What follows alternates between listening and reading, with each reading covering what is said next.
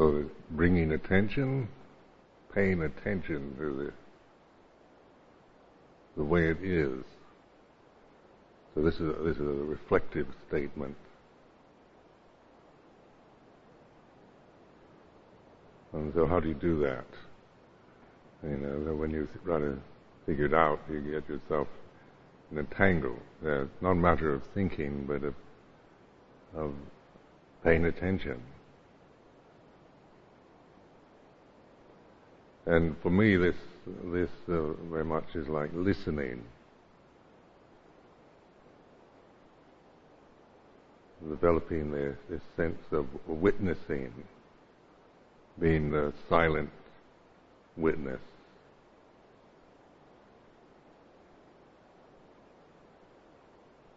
It's like switching on a light, something. It's not, it's not anything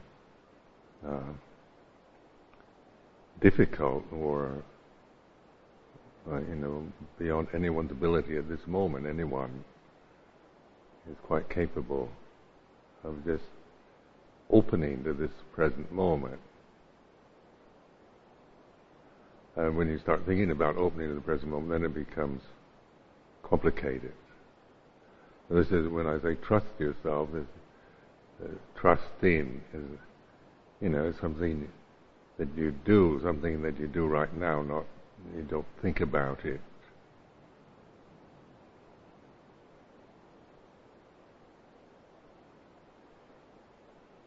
So the sense of listening, is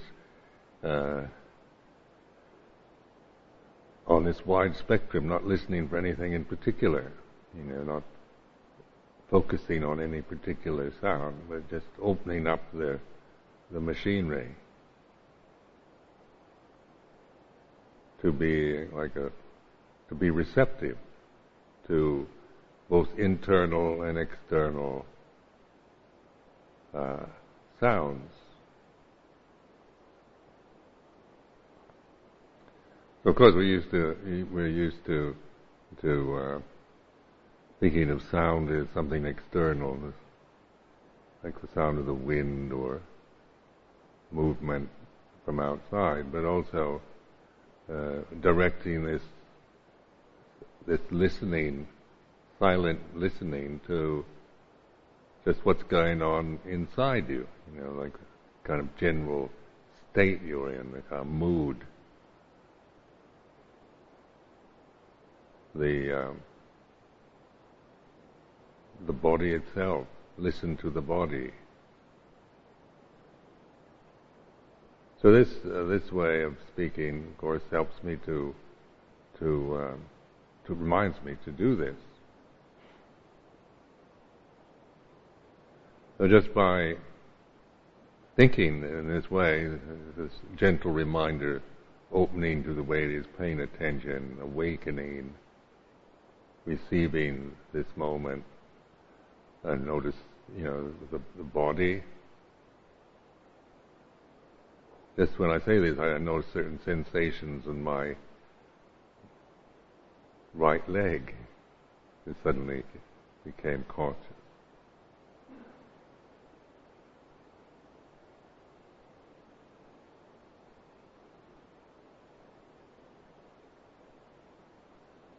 Now, the existential reality of this moment is that each one of us is in this position of being the center of experience. And this is very important. I remember going through I found in my meditation life, various images suddenly becoming very important to me. And so when they kind of rise up, something in me kind of takes an interest, then I pursue that. So remember when I lived at Chithurst, I became completely kind of fascinated with the concept of axis mundi.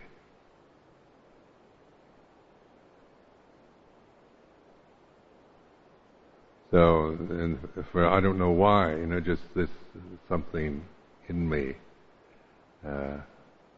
this word Latin, 2 words in Latin, suddenly made sense to me in a practical way rather than just some kind of abstract axis mundi.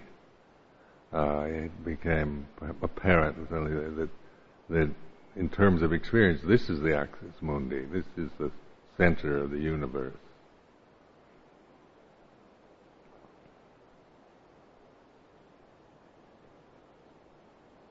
In terms of here and now, in terms of direct experience. So it's not like a kind of overestimation of oneself. It's not an egotistical kind of obsession with myself, with a kind of megalomania, announcing myself as the center of the universe, which would be madness. But it is a reflection on experience right now.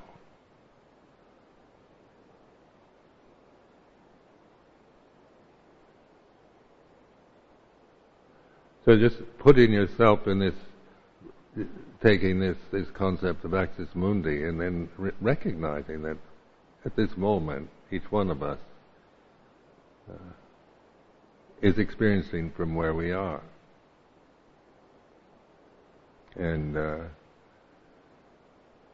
so I'm up here on the high seat, and you're there on the floor.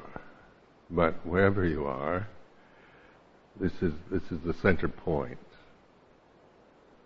So then this attitude of witnessing or paying attention, in Spanish they use the word attention for mindfulness. There's nothing more than that. It's nothing kind of, difficult or an attainment of any sort. And when people say they're trying to be mindful, it always sounds a bit ridiculous. You don't try to be mindful, you be mindful. So when we try to be mindful and we're grasping the concept of mindfulness, I should be mindful, I should be here and now, I've got to be mindful, I must practice mindfulness. And these are, this is the way we think and grasp the concept of sati and mindfulness. And just by that grasping of the concept, we aren't mindful, because we're grasping a concept. So when I use the word sati, it isn't a concept to be grasped, but it's a reminder. It's something to not that you should, I'm saying you should all be mindful and practice mindfulness and give you a sermon on how heedless you are and you've got to improve yourself by becoming mindful. It's an encouragement to trust in this simple, immanent act of attention in the present.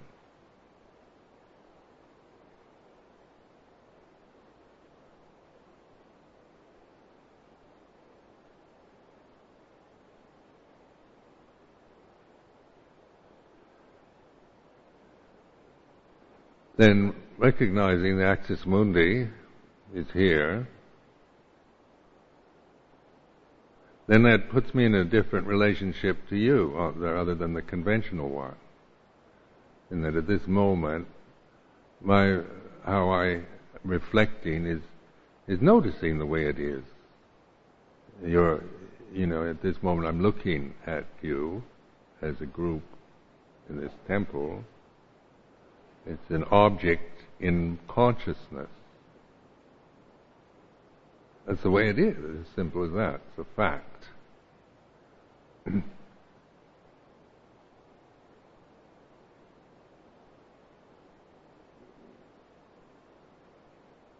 Where on a conventional level, we think we're all here together in the temple, and we think in terms of, monks, nuns, lay people, on and on like this as the conventional reality, and then our thought process and what we deduct from those assumptions is usually on that conventional level, which is all right in itself. There's nothing wrong in it. But that is a conventional reality. That is the assumptions we make and the conventions that we are using. But now we're transcending conventional reality. We're no longer, we're not trying to endlessly kind of reshuffle the deck of cards and get fascinated with all the different permutations and that on conventional reality, but transcending the conventional reality by this attention or awakeness.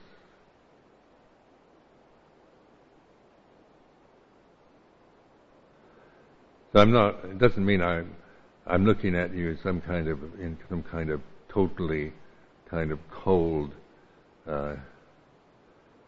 uninterested way. Just putting you all in a category of some object. But just noticing it that would take thought, wouldn't it, to kind of dismiss you on the level of some value system I might be forming from this assumption. But just this awakeness is recognizing that at this moment this is the way it is. I always found that quite fascinating. It's that you're in, and putting it in the English language, you're in my consciousness. This moment, and it's quite interesting.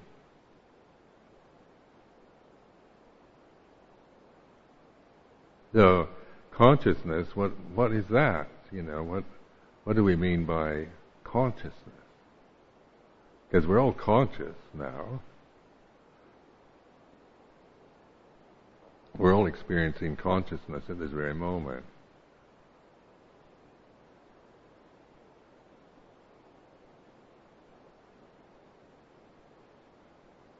And so this moment includes, through sight, when I'm looking out, includes all of you in this moment of I consciousness.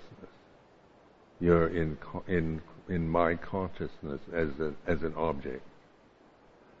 And as I've said many times, I can't see my face at this moment. I can see yours. So just noticing this, that I can be aware of my own body. Making it conscious means paying attention to the body as experienced right now. So this is when we bring our own physical body into consciousness, is a simple act of noticing it. It's like this. So then the feeling of pressure sitting on this seat. I notice the most obvious sensations of sitting. My body is the pressure of the body on the seat. You can be aware of any kind of tensions or pain or feeling heat, hot or cold. They come to consciousness as we just notice, witness to this experience now.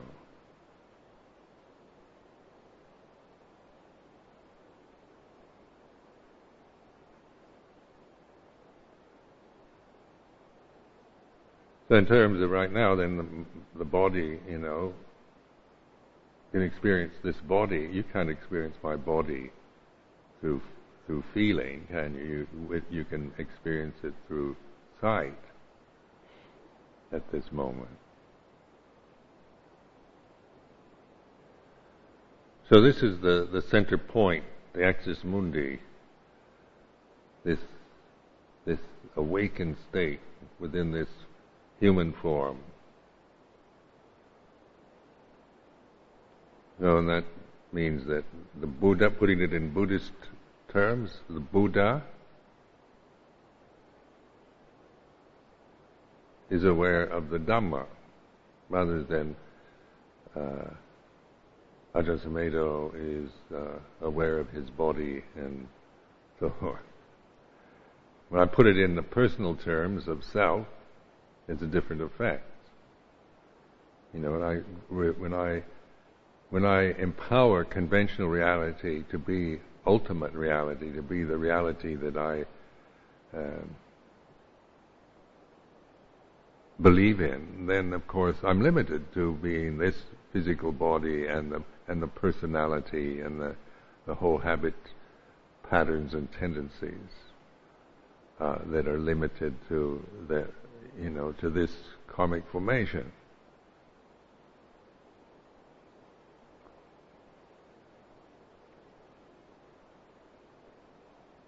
So then the thing will, and the same old things go around. The habits repeat themselves, the patterns of thought and the memories, and things like this will come up into consciousness, and one believes in them. So you can think of something. When I become my personality, then I become somebody who has a history and has a position, has a lot of memories, has certain emotional habits, some good, some not so good,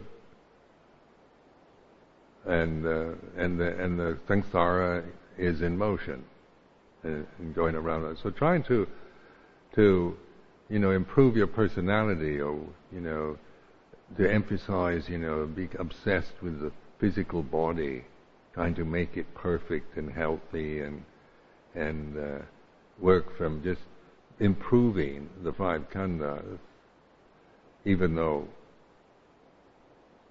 that can have certain advantages, but it's not. But one can't be liberated through that, because they're very limited, conditioned experiences that we blindly take refuge in, resort to, cling to.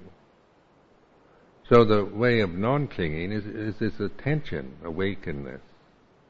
So it's immediate. It's not a process that you develop. It's not something that you do to you work today to practice today to be mindful tomorrow.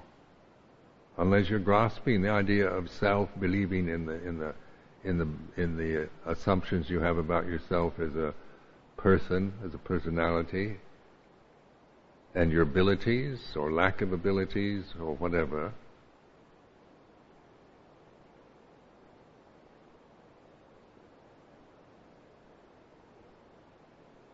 So then, if I come from the personality position, I'm pretty bored with my personality. 70 years now.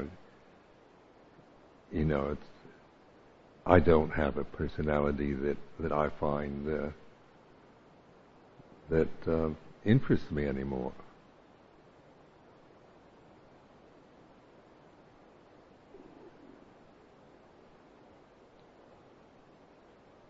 Pretty bored with it, actually.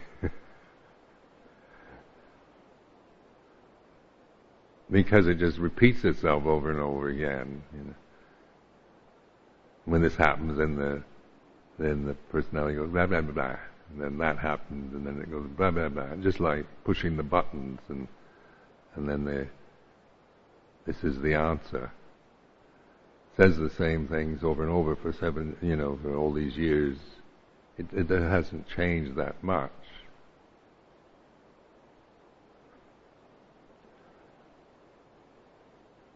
So I noticed, early on how I could get angry over just by regurgitating memories of the past, things, unfortunate incidences or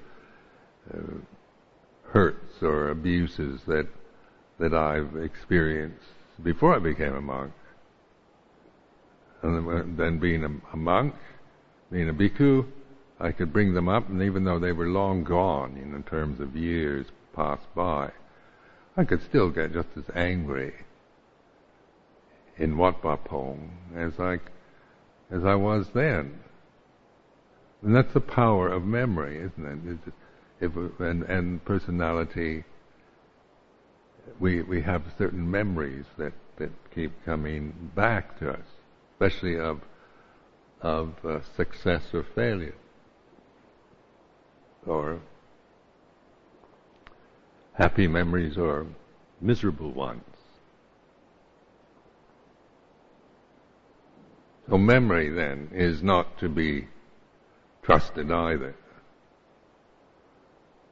Not to take refuge in a memory and then we this is what the world is doing now. There's all this revenge that's going on. The Al Qaeda and the United States wanting to stamp out terrorism. It's all based on grudges and assumptions and prejudices and ignorance of the worst kind that internationally they're indulging in endlessly.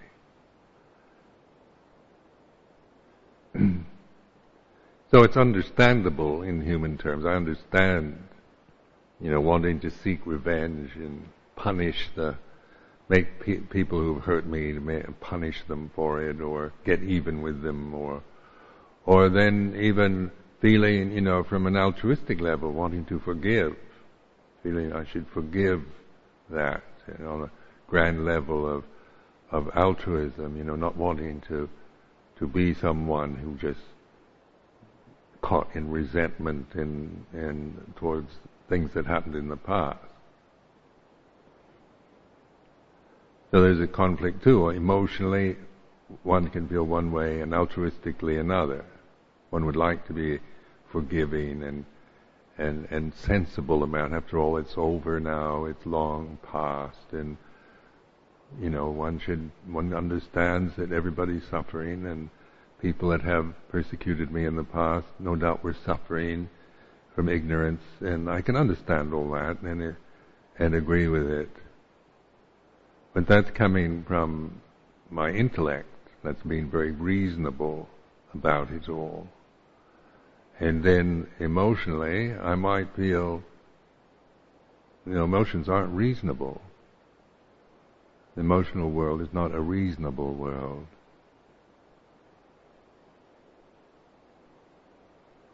So then we can turn our hatred towards ourselves, the reasonable, sensible, altruistic, nice guy really, doesn't like this emotional, immature, stupid little thing, that it feels sorry for himself and resents having been mistreated in the past and not been properly respected and not been recognized the way he thinks he should have been, and unfairnesses that one experiences in life, and the whinging crybaby. My altruistic Sumedho detests that. And so when the whinging crybaby starts off, then there's the sensible grand Sumedho says, "This is stupid. Don't be so stupid. Forget it. Stiff upper lip. It's the past. You must learn to forgive, be compassionate, understand the suffering of all sentient beings, and let go of this." So that's good advice, and it's beautiful thoughts.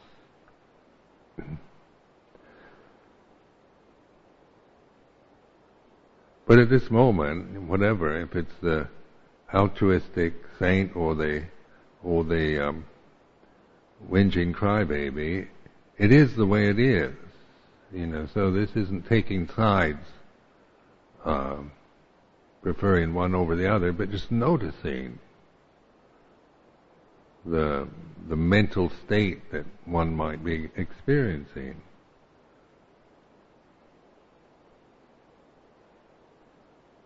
It is the way whinging crybabies like this.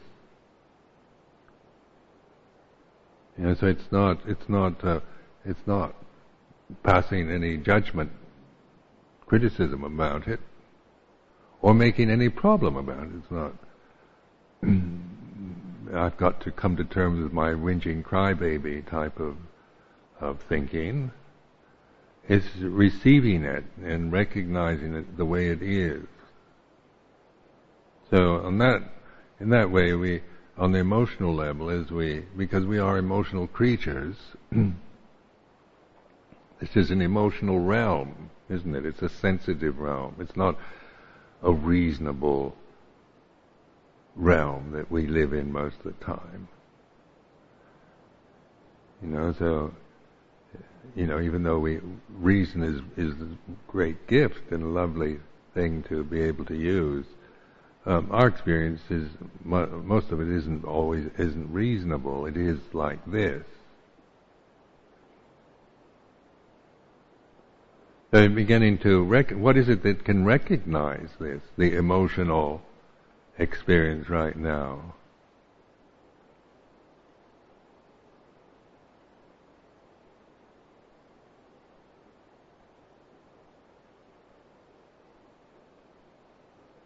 Because, if right now the whinging crybaby is in consciousness,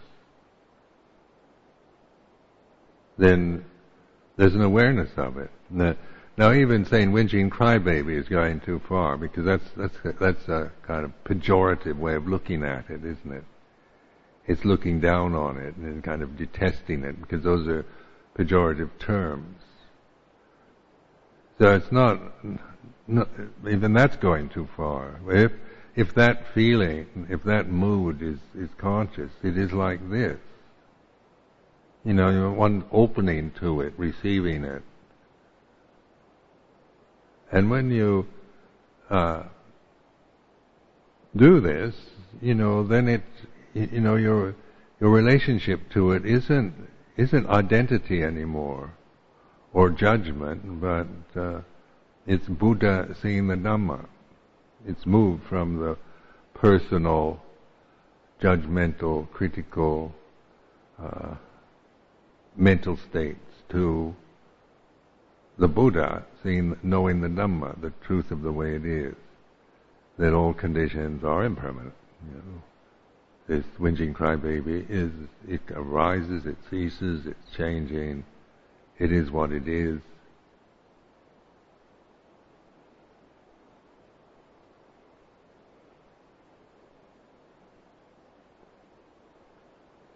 So that's where this refuge, and this is the Buddhist skillful means, taking refuge in Buddha Dhamma Sangha. And this I think very important for us to cultivate this sense of refuge in Buddha Dhamma Sangha, because we come from a society that takes refuge in our views and opinions and ideals, and so these aren't very good refuges. It makes us stubborn or prejudiced or intolerant all the time, critical.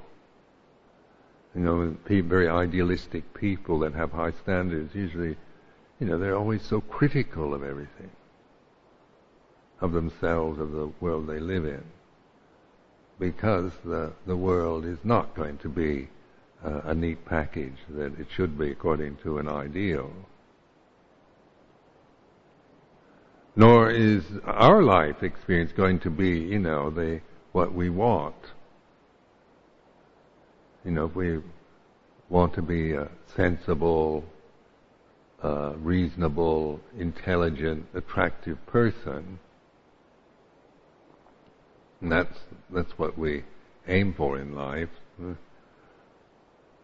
Well, that's not a very good refuge, because if that's what we aim for, then our emotional life oftentimes is seen as a threat, because emotions are messy. They're not neat packages.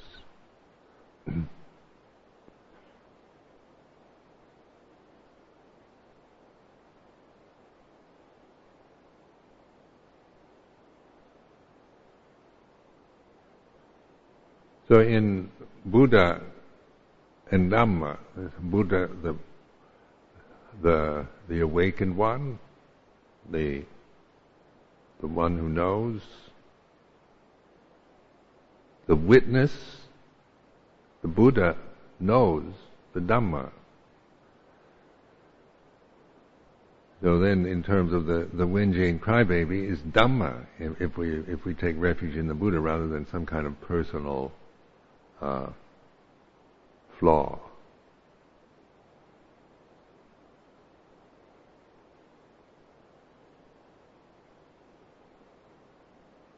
And so in Dhamma, then with all conditions are impermanent.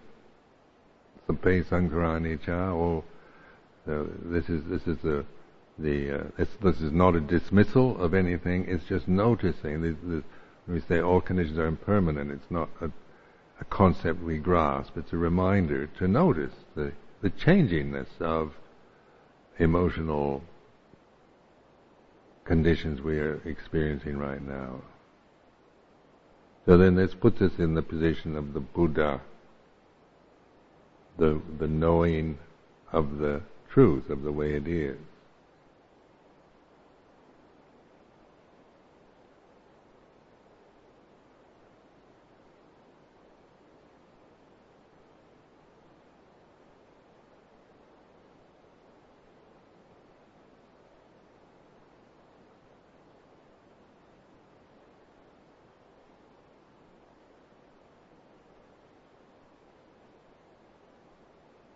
In this sense of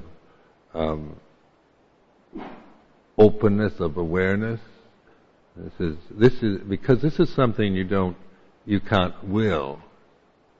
You know, it's an imminent act, and when we're really mindful, we're in a state of openness and receptivity, a relaxed state of being. So, like trying to be mindful tends to close us off. You know, so we think mindfulness is a certain thing, you know, we've got to get, and we're not. Then we see then we criticize ourselves for not being mindful. When you drop your cup or you trip on a step or something, then you say, "Oh, I'm not being mindful," and because you've got this idea that if you were really mindful, these things would never happen.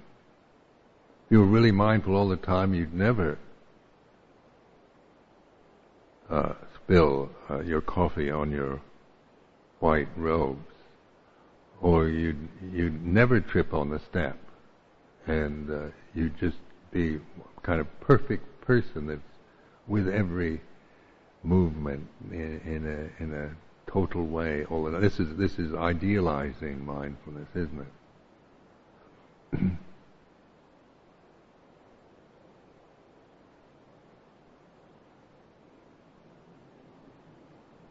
So I remember one great joyous moment when I was a layman in Bangkok, and I was staying at Wat Bhuvanawait,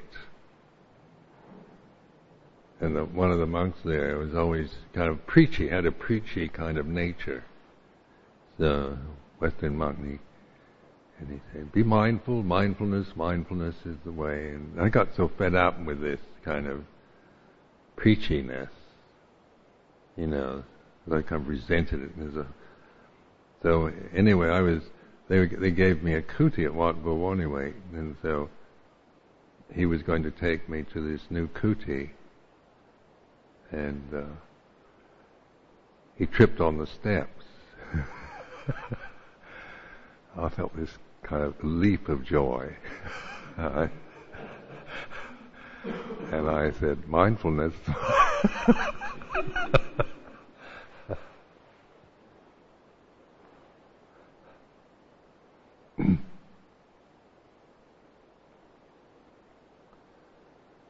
So rather than trying to become somebody who's mindful all the time, see that this is grasping the ideals of Buddhism.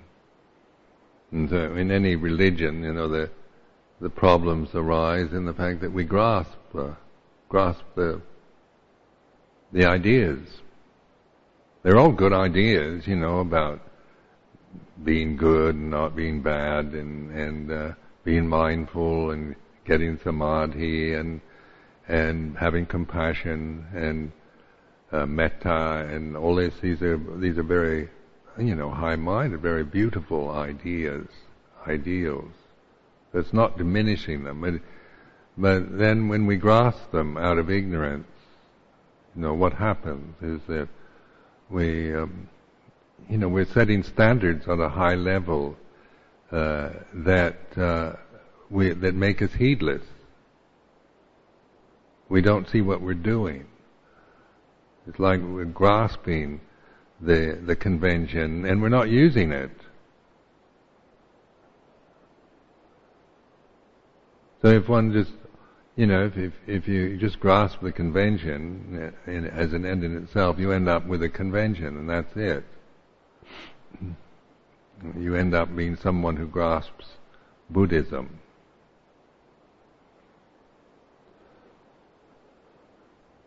So then it's like becoming a Buddhist, and people have,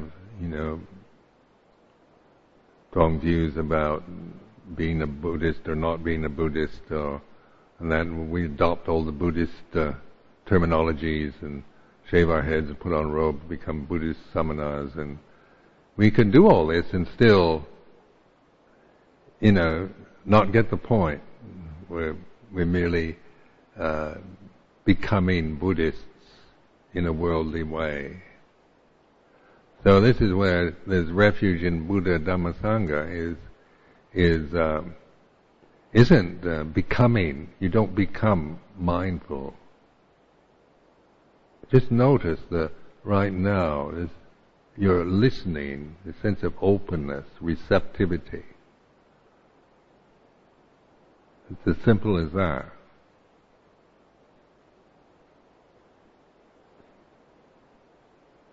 Then if you start thinking, I've got to be more, then you can be aware of the way your mind grasps those ideas, and then feels that right now maybe you're not mindful enough. Because as a personal quality, mindfulness doesn't work to claim I'm really a mindful person, and after all these years as a monk, I'm a very mindful person.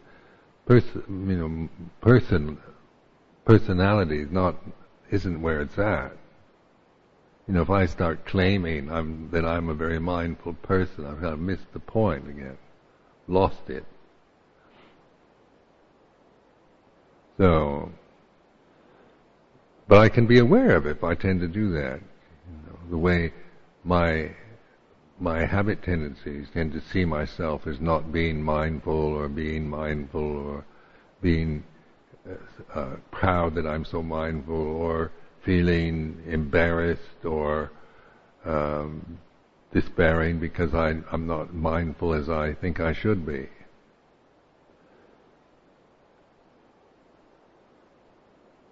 So putting these concepts on pinnacles is not the way. It's putting them into practice. So see, mindfulness is quite ordinary. It's not a, it's not something that you have to work on to get.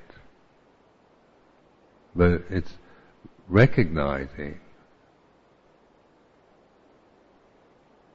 Like when I notice that, like just bringing attention to this moment, this is mindfulness.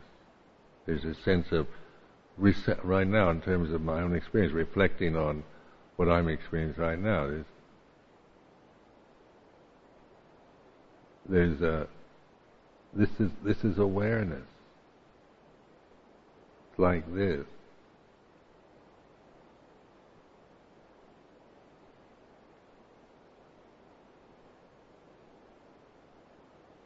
And I'm not aware of anything in particular, but just there is this sense of being present alert, both to what's going on internally and externally. So mindfulness then has this what we call the point that includes everything. Like when we use words like ekagata, or that is one-pointedness. We tend to think of that as concentrating on a point that excludes everything. So like, say, the candle flame, and you concentrate on the candle flame, you have to exclude everything around it.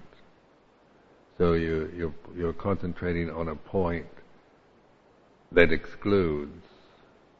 But a point doesn't, can be dimensionless, isn't it? When we think of a point only in terms of a little dot or a particular object, or a point that includes. So this is an intuitive sense then. So I just notice, like when I'm awake and aware, when I'm in this awareness is attentiveness. It's one-pointed, but it includes everything. I'm not distracting myself at this moment with, desultory habits of just jumping from this to that. It's not thinking, it's not anything, but it includes. So I recognize this, when I talk about sound of silence, when you're really relaxed and open, then this kind of vibratory sound becomes apparent.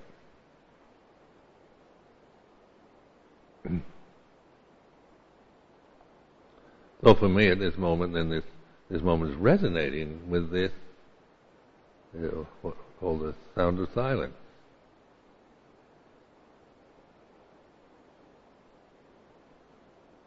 And it's not like a real sound, because it doesn't kind of blot out anything. But it's like the background. It includes everything. It's like the space in this temple, isn't it? The space includes us all. And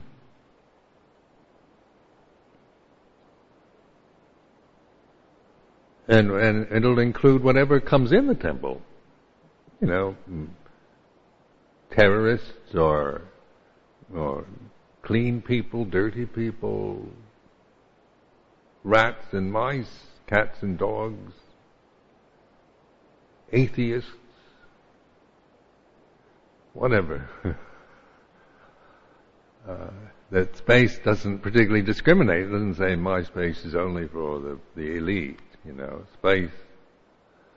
It will allow anything that comes into it to be what it is.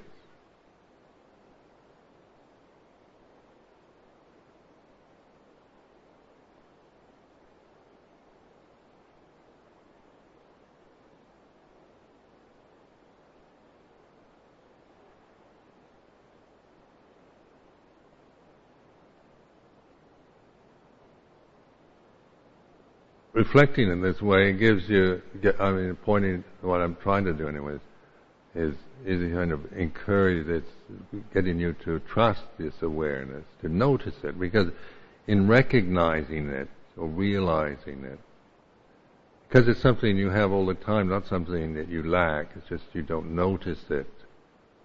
You give your attention to the conditions, to the self-views or the fears and desires, and they get all your attention and commitment. They dominate your conscious experience. So we're not getting rid of any of it, but we're letting go of those conditions to realize this very natural state of being. Being relaxed and open is natural. It's not a contrived state. It's where we're we are at our best.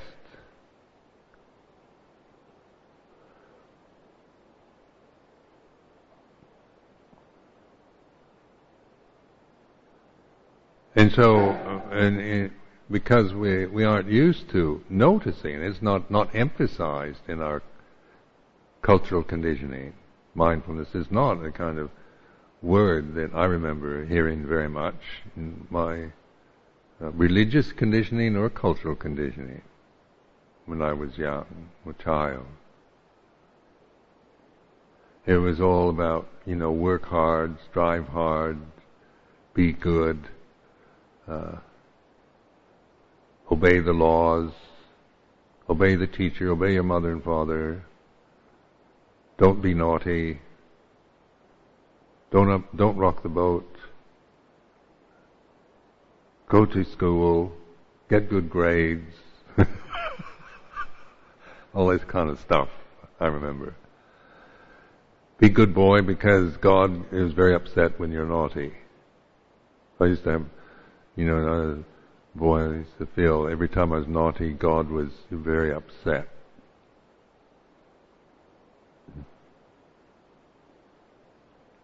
So then I feel guilty. I don't remember anybody talking about mindfulness.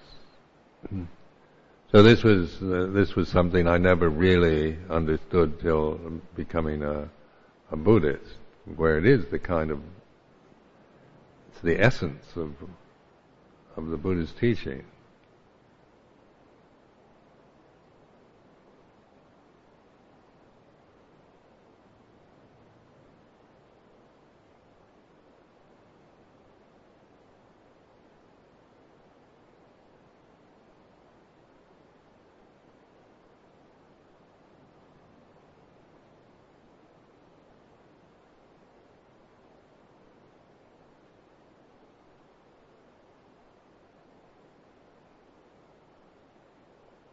So during this retreat, this sense of, encouraging you to see it, to not grasp, and I've got to get something out of this retreat kind of practice,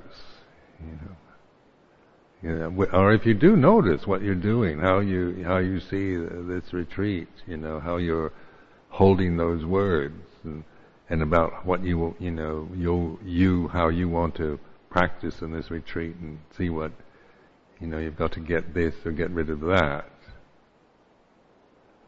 So what I'm encouraging is this retreat is just for paying attention, for relaxing. Enjoy this retreat. So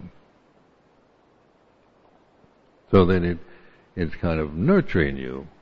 It's helping you. It's not just another kind of challenge, an ordeal that you have to put up with for the next 2 weeks. Or something you've got to, get something from, achieve and attain from practicing really hard.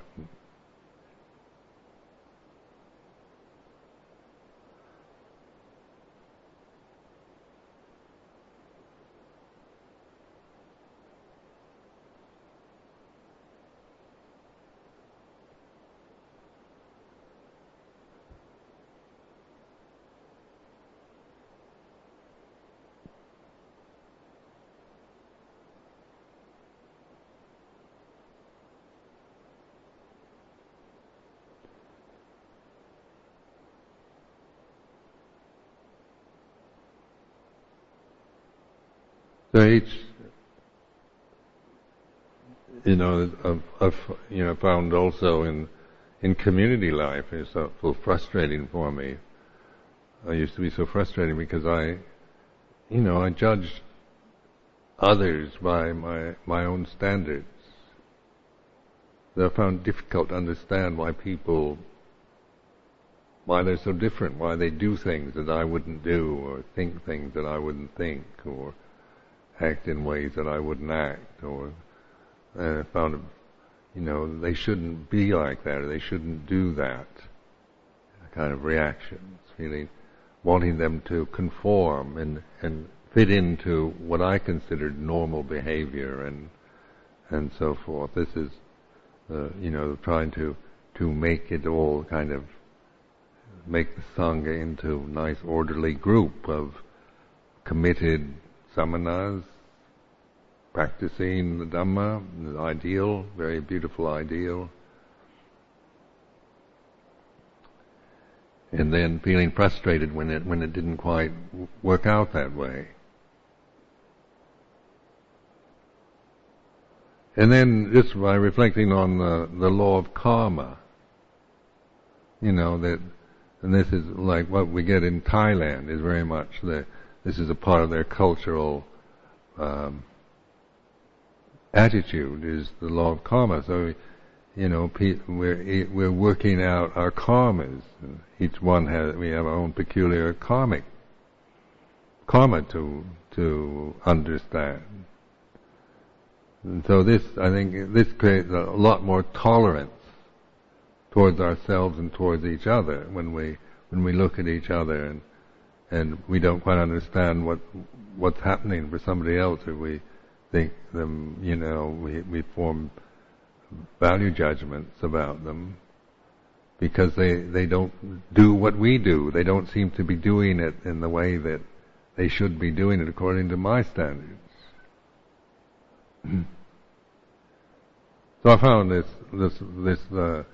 perception of the law of karma quite helpful. It's a kind of, and then suddenly it's their karma, then it's not dismissing it, but it's accepting the way somebody is, without trying to, compare it with high standards or my own standards, or feeling there's something wrong with them.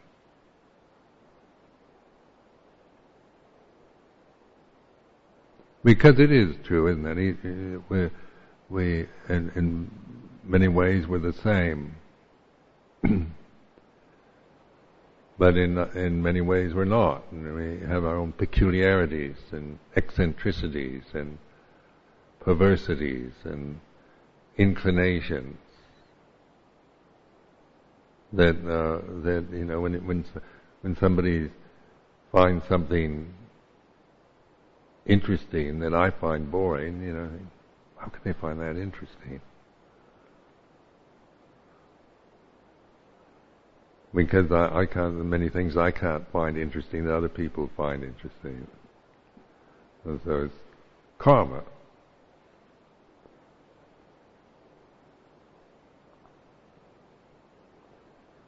So looking at it in this way, this helps us to say, respect each other for what we are. That we are, we're here together in this endeavor to realize the Dhamma, the Buddha, seeing the Dhamma. Everybody here. So this is worthy of respect. And then we have the conventions, the Theravada Buddhism and the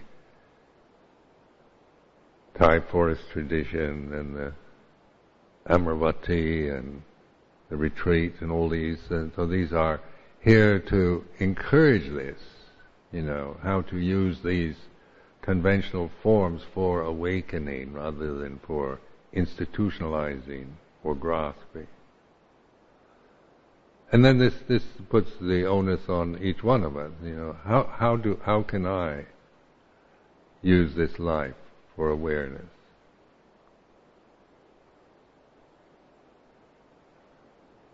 The monastic form, Amaravati, the community that I'm living with right now, the society that I'm living in.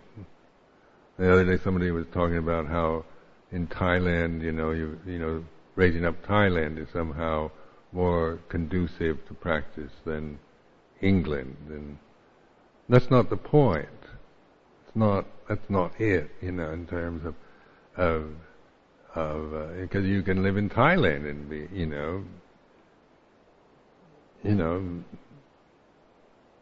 still not awakened to anything, even when you've got very supportive conditions. So it's how to use the conditions we find ourselves in. for awakening. And then this is learning to trust in this awakenedness. Recognize like this. It's very simple.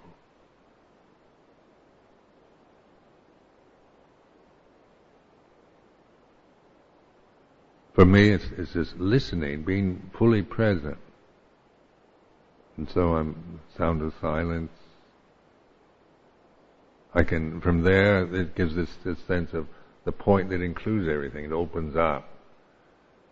I said, relax into it.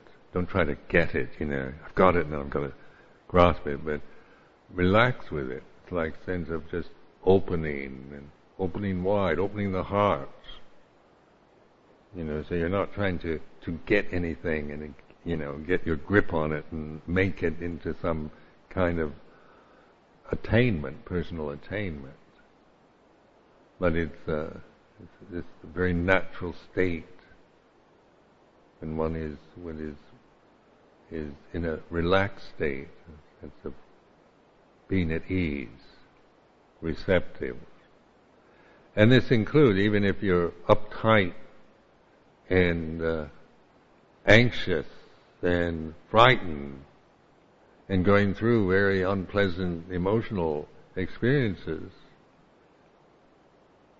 open to that, let them be what they are, rather than trying to get rid of them. Because when we have fears and irrational things happen to us, there's so much kind of resistance to it, or trying to control and get rid of it.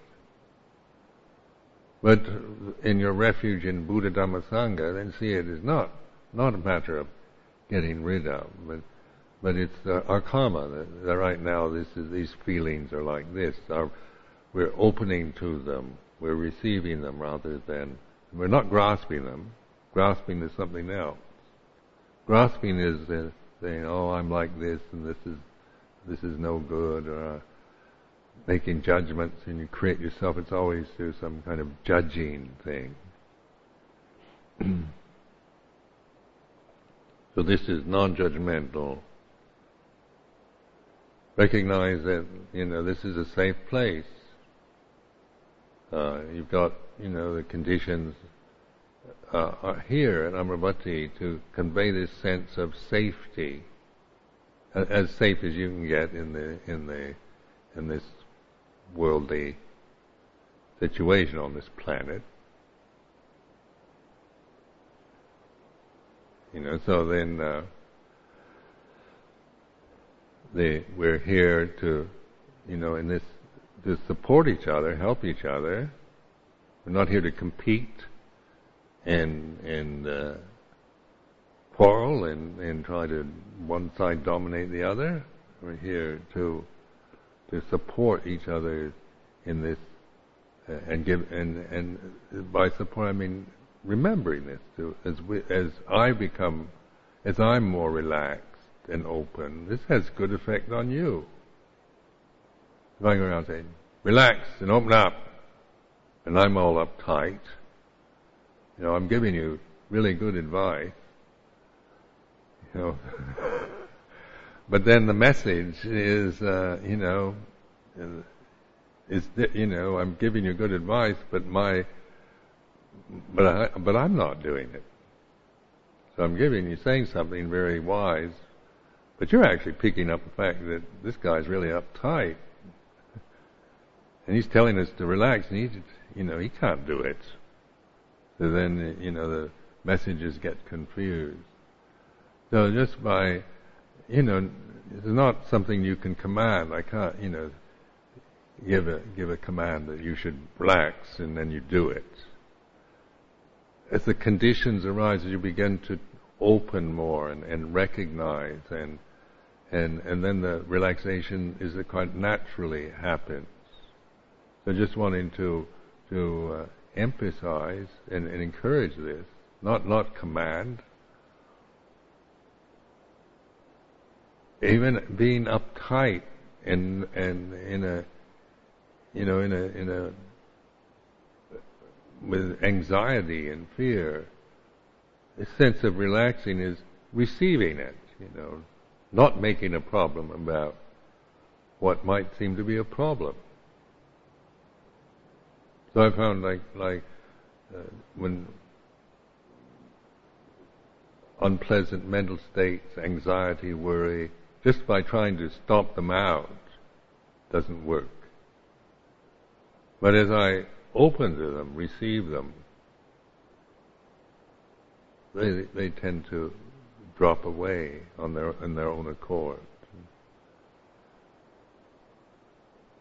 So in this retreat, it's this sense of trust in the Buddha Dhamma Sangha, refuge in Buddha Dhamma Sangha, trusting yourself in this way. Using the word yourself doesn't mean your ego. Don't trust your ego or your personality. But this is direct experience. You're the axis mundi. You know what's happening.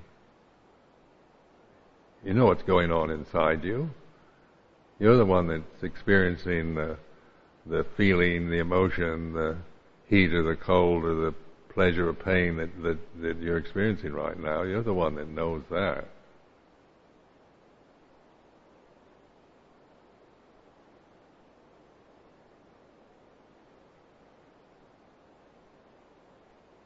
So trusting in this knowing, this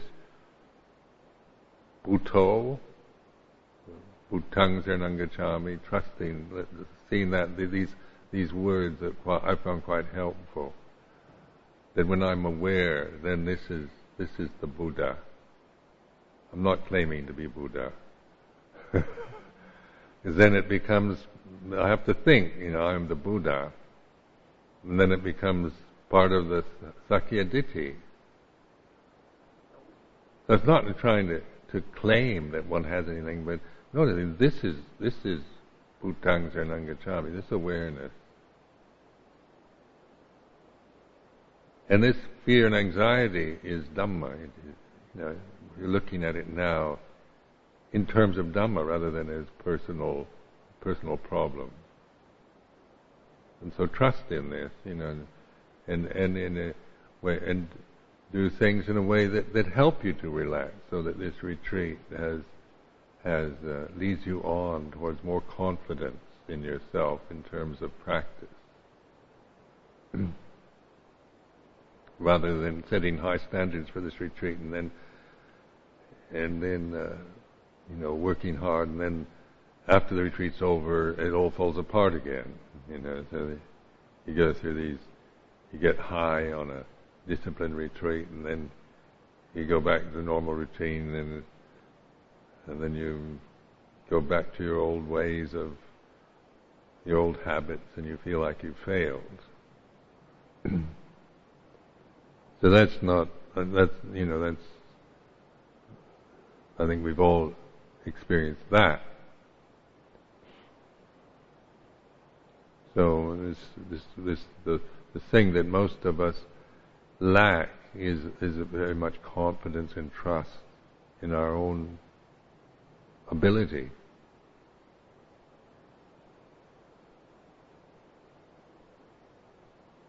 Because the way with the self-critical mind, we're putting ourselves down and see ourselves in terms of being unable or not very good at or not progressing, and it's so easy to believe these kind of perceptions. Don't believe them. They're not your refuge. So in this retreat, it's learning to trust and recognize this awareness. It's very simple. And enjoy it, not grasp the idea of getting hold of it and keeping it, but when you have it, enjoy it. When you forget it, that's okay too. Because the more you enjoy the awareness and relax with it, the more you incline towards it.